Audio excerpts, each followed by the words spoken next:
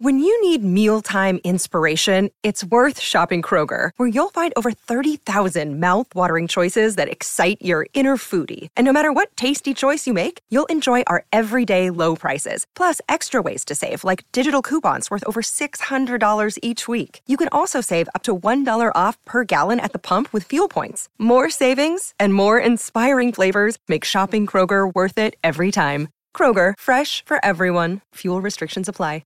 Another day is here, and you're ready for it. What to wear? Check. Breakfast, lunch, and dinner? Check. Planning for what's next and how to save for it? That's where Bank of America can help. For your financial to-dos, Bank of America has experts ready to help get you closer to your goals. Get started at one of our local financial centers or 24/7 in our mobile banking app. Find a location near you at bankofamerica.com/talktous. What would you like the power to do? Mobile banking requires downloading the app and is only available for select devices. Message and data rates may apply. Bank of America N.A., member FDIC. The winds of change are blowing through Raider Nation, and Silver and Black Today keeps you up to date with the latest news and views about your Las Vegas Raiders. Touchdown, Las Vegas! With insight, opinions, and interviews, we're on the cutting edge of what's happening now. With the latest on your Raiders and the NFL, your hosts, Scott Goldbranson and Mo Moton. Welcome back. It is time for Silver and Black Today, the Tuesday edition here on the 8th of August. 8 days into August already. Here we are. Scott Goldbranson, Mo Moton with you. Do us a favor, if you haven't already subscribed to the podcast, please do so wherever you get your audio. That's right. Do that. Put on the auto download. That helps us out a lot, and it helps you a lot because every time we push a show, which is pretty much every day now during the week, you will have it delivered right to your device as we are an Odyssey Sports original podcast. Again, my partner, Mo Moton, he is the national senior NFL writer over at Bleacher Report, also Raiders columnist at sportsnot.com. You can follow him on Twitter at Mo Moton, MoEMoton. I am Scott Goldbranson, LV Gully on Twitter. The show is SNB Today. All right, Mo, since we talked to you last Thursday, some things have happened in Raider Nation, and I want to start with this one because I get it to a certain degree, but it's training camp, and Jimmy Garoppolo had some troubles over the last couple days of camp going into the weekend. I think it was 7 interceptions, and we're starting to see some panic amongst the fan base who seem to be excited, or at least part of them excited about Jimmy G, and now they're really worried. And those that didn't like the signing of Jimmy G, not just because of the injury issues like you and I talk about a lot here, but because of performance, are concerned.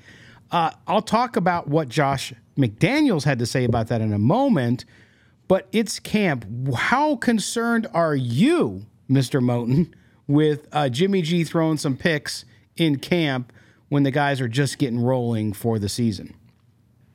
If you're watching on YouTube, I'm looking at my phone because I'm looking at all the panic heads on X or Twitter or whatever you want to call it, just ready to burn the house down because Jimmy G is throwing picks in training camp. And what I will say is, while it's not something you want to see from your quarterback, your veteran quarterback, it's not something that I am overly concerned about. We've heard stories about Patrick Mahomes throwing picks at camp before his first full year as a starter. We've heard of other quarterbacks throwing picks at camp before the regular season, and they were fine. It's not indicative of anything, really. We don't know how this is going to translate, or if it does translate to the regular season. The way I look at it is, I'm glad the defense is getting some interceptions because that's been a big problem for the Raiders for the past, decade or so.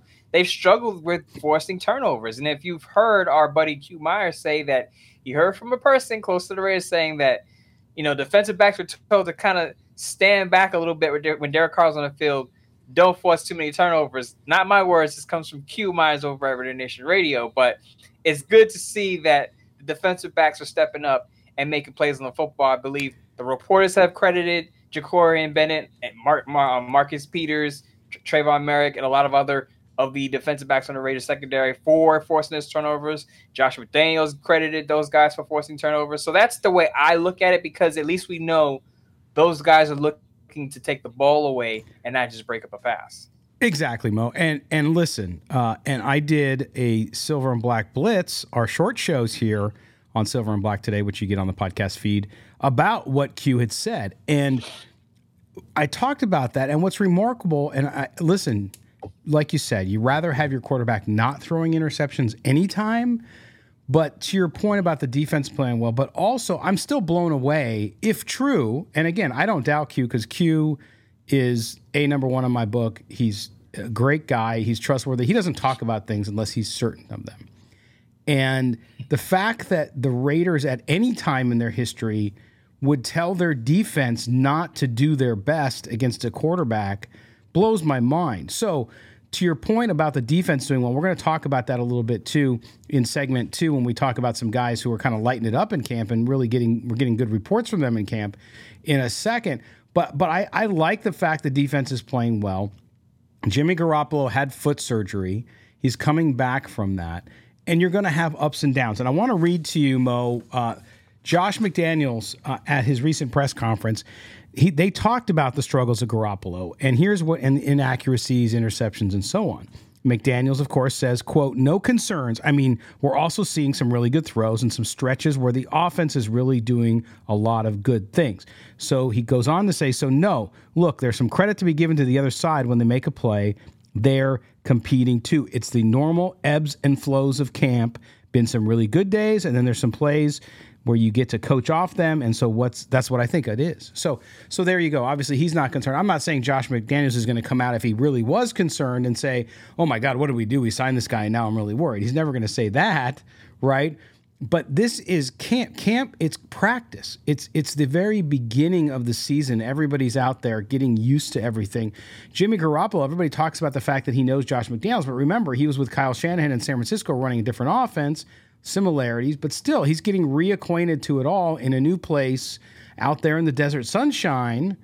And so you would expect there to be these bumps in the road. Now, he's not going to play in the preseason, but if you get towards the end of all of this and there's still negative reports coming out, then you could be a little more concerned. But I think people are so worried about it, and the media has done a good job, I think, over the last couple of days of kind of setting the record straight, I should say, with the defense and the defense stepping up. So I think people just need to relax. I know I'm not really concerned with it yet. I'm more concerned about whether or not he stays healthy by week 1. Yeah, I'm just saying, let's just hope he gets through training camp versus, what he's doing at training camp. Obviously not ideal, turning the ball over. But like I said, it's a quarterback who hasn't been on the field since late November, early December. Right. As you said, he's been injured. If you read the reports from a lot of the people at camp, they're saying the issue is his timing, his rhythm is off. And you would expect that from a player who hasn't been on the field in 8-9 months. Right. So that's not something that it's more. See, people hear interception and they worry. Oh, he's gonna be a turnover machine because they're gonna throw the ball more with Devontae Adams and Renfro and Jacoby Myers and all these guys. But how are these interceptions happening, I think, is more important. Is he not seeing the field correctly? Jose Sanchez was on our last show saying that sometimes Jimmy G has these Jimmy Gimmies where you're thinking, like, what is he looking at? What is he seeing on the field? But apparently it's not about what he's seeing or not seeing on the field. It's about his timing. As I said, timing and rhythm is off. He's rusty, in other words. And I would assume that by the end of camp, he will be a lot more sharp. Now, the Raiders have joint practices with the 49ers coming up before their game on Sunday. I know a lot of fans are going to panic if Jimmy G struggles. He knows the defense. The defense knows him. They're on equal playing field, but the 49ers have a top-tier defense even without Nick Bosa. And right. Jimmy Garoppolo, as we all know, I think he's, and many people would agree with me, he's a middling quarterback. So right. Middling quarterback versus a top-tier defense is probably going to win a lot of those battles. With Jimmy G coming off those struggles, don't be surprised if his struggles continue through the joint practices this week. Correct. And remember, he's also getting on the same page as his receivers. He has, to your point, right. They're all new to him. Then you have receivers right. who are newer to the team. Yes, Jacoby Myers played in New England. He knows the system. But still, there's a lot of guys there. We heard Michael Mayer had a great start, and then he kind of got brought back down to earth a little bit, which you would expect from a rookie. So this whole offense getting on the same page takes a little bit of time as well. The other thing that I saw folks really worrying about, and some were writing him off already and say, what a terrible bust of a draft pick, was Tyree Wilson, right? Because he's not out there. You have been very strong from draft day on, and on this show we have talked about the fact that Tyree Wilson most likely is not going to be ready for the start of the season. Even if he's healthy and works out a little bit, he's not going to be ready. So we talked about that. They asked McDaniels, again, same press conference, McDaniels said, quote, are there any concern? Well, the question was, are there any concerns Tyree Wilson not playing at all this year? And McDaniels said, not that I have, right? Then there was, do you expect he'll be ready for the start of the season? And he said, I hope he's ready. But, and like I said, there's nothing that has told us that that's not going to happen. So the same as my last answer. So clearly, Josh McDaniels is giving the great kind of Bill Belichick non-answer, which is he doesn't expect it. And again, the question, are there any concerns? He doesn't have any concerns over that. Maybe because he already knows he's not going to play at the beginning of the season. Then you wouldn't be concerned with it. But I think that you have to understand. Look, you on draft day, you talked about it. You said you like the pick, but it's tough because you're drafting a guy who's coming off an injury, and there's the unknown there. If he was a completely healthy player, it would have been a wonderful A+ pick. I think you gave it like a B+ because of the injury. Mm-hmm. I think on this one too, as much as you'd like the guy ready for game one, if it goes 3 or 4 games into the season, or if he gets put on IR before that, then there should be more concern. But right now, Mo, until we get a little more information, we saw Brian Young come back. He's off PUP already, practiced over the weekend, so that's a good sign. But with Tyree Wilson, it's just going to be a wait-and-see game. With threats to our nation waiting around every corner, adaptability is more important than ever. When conditions change without notice, quick strategic thinking is crucial. And with obstacles consistently impending, determination is essential in overcoming them. It's this willingness, decisiveness, and resilience that sets Marines apart. With our fighting spirit, we don't just fight battles, we win them. Marines are the constant our nation counts on to fight the unknown. And through adaptable problem solving, we do just that. Learn more at Marines.com. So here was my projected stat line that freaked out Raider Nation on Twitter X, right? I said he's going to have 20 tackles, 4 sacks, and 12 pressures. That tweet had a bunch of responses saying, Mo, that's too low. I would panic. Why would you draft a guy 7th overall knowing with those numbers? That's terrible. That's awful. He's going to be a bust. Cleveland Farrell 2.0. I get all of that, and they're probably saying that in the chat right now. But if you listen to Josh McDaniels, he's not concerned. Even before this press conference he had over the past week, he kind of said he has to get through the rehabbing phase. He has to get through the reacclimation phase. What it tells me is they drafted him not for 2023. They drafted him for the long haul. I know fans don't want to hear that because when you draft a guy in the top 10, you expected him to be on the field right away, immediate contributor. I understand that. That's not how the Raiders saw it. Because if they did see it that way, they wouldn't have drafted him number 7. They would have went with a guy who's healthy. They understood that he hasn't played football since November, and he still had a ways to go in his rehabilitation period. So there was a chance that even if he is on the roster, on the 50-man roster to start the season, he may not play a lot in the first half of the year. For the first 8-9 weeks, you may barely see Tyree Wilson on the field. And I know that fans don't want to hear that, but that's the reality of it when you have a guy who's missed about 8 months of football. And he's a rookie on top of that. This is not a veteran coming off of injury saying, okay, I know how to ride a bike. You never forget how to ride a bike. You get healthy, you get on the field. This is a rookie who now has to learn how to be a pro along with rehabbing an injury. So when you compound that, you see the realistic viewpoint. You're not going to get much from him at least in the first half of the season. Now, he may come on around Thanksgiving and onward from there. You hope that he does. But from my viewpoint, listening to Josh McDaniels from day one, the expectation was, look, we like what we see big picture, long-term wise, 2024, 2025, 2026. We expect him to be a playmaker. But this year, if he plays, cool. If he doesn't, we're not worried because we know he's coming off of injury and we see it as a long-term play there. Yeah, and I think there's a little bit of gotcha stuff here, right? Which is, if you notice the line of questioning, we've seen it a couple times, is around what if he doesn't play? What if he does?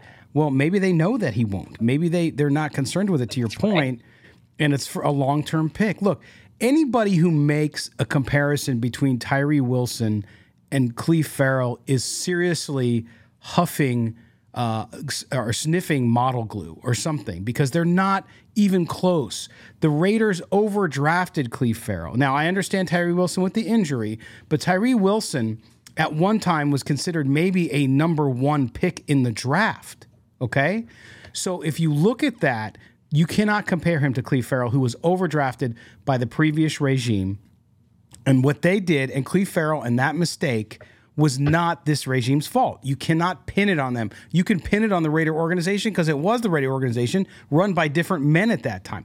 So I think people, again, between the Jimmy G interceptions and this situation, you have to relax. Again, don't want to hear it, I know. Rebuild year, so they're not in any hurry to rush along a kid that they took in the top 10 that they really believe could be one of the best defensive ends in football on the other side from one that we already have there, right, in Las Vegas, which is the Raiders' Max Crosby. So you have to think of the long-term game. It's tough for fans. I get that, and I don't fault them at all. They want to see their team win. They want to see their draft picks come in and do good. I'm not faulting them for having that feeling. I'm just giving them that caution to say, hey, listen, it'll be okay. You can't evaluate the draft pick before week 1. Listen, the fans out there who are concerned, I hear you, because they're saying, why can't the Raiders just draft a guy who gets on the field right away? Why do the Raiders always have to get a guy and that's who fair. Is injured? There's always questions about, can he contribute right away? Why can't the Raiders just get a guy who's ready to go week 1, ready to contribute for top 10, top 15, top 20 pick? Why is it that there's always a backstory with a guy that the Raiders choose early? And to what your point says, this is a new regime with a new vision. And like I said, I feel like Josh McDaniels and Dave Ziegler say, okay, we have at least 2 years to build this thing up before we're expected to win a bunch of games and be playoff contenders. Fans don't want to hear that. No. But I say this, I've said this several times. Look at the way they've approached free agency in the draft.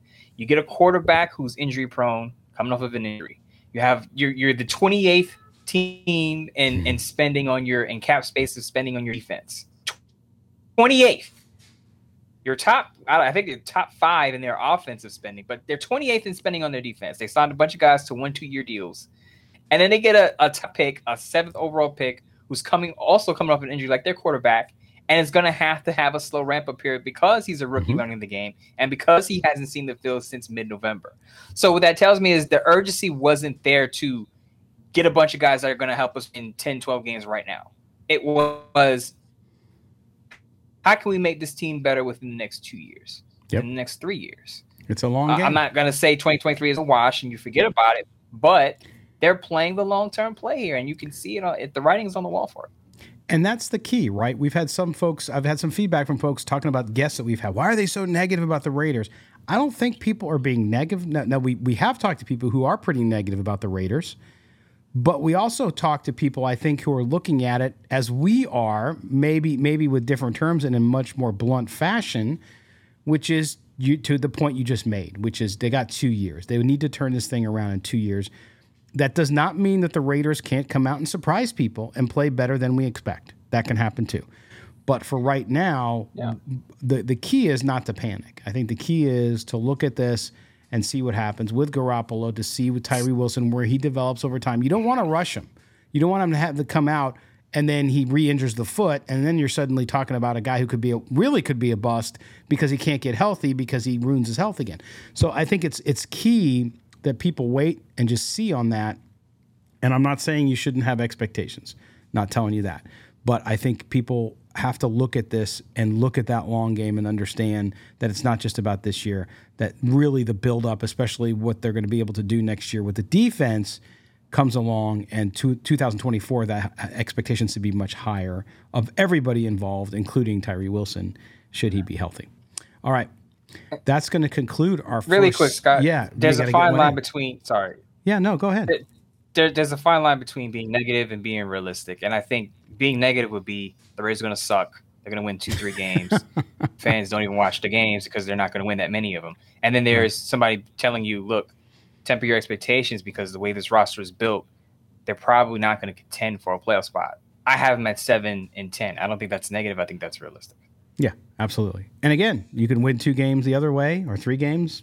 Stuff happens. Not saying it can't happen, just giving you the realistic objective representation of kind of a viewpoint of what we're looking at. Okay, we're going to step aside for the break. When we come back, we're going to talk about some of the names that are being thrown around camp as far as guys having good camps, positive stuff, optimistic stuff, players that we've talked about before, some that we haven't, and we'll also read you some of the comments from those players as they approach the dais during some press conferences over the past week. You're with Mo and Scott. This is Silver and Black Today, an Odyssey Original Podcast. Don't go anywhere.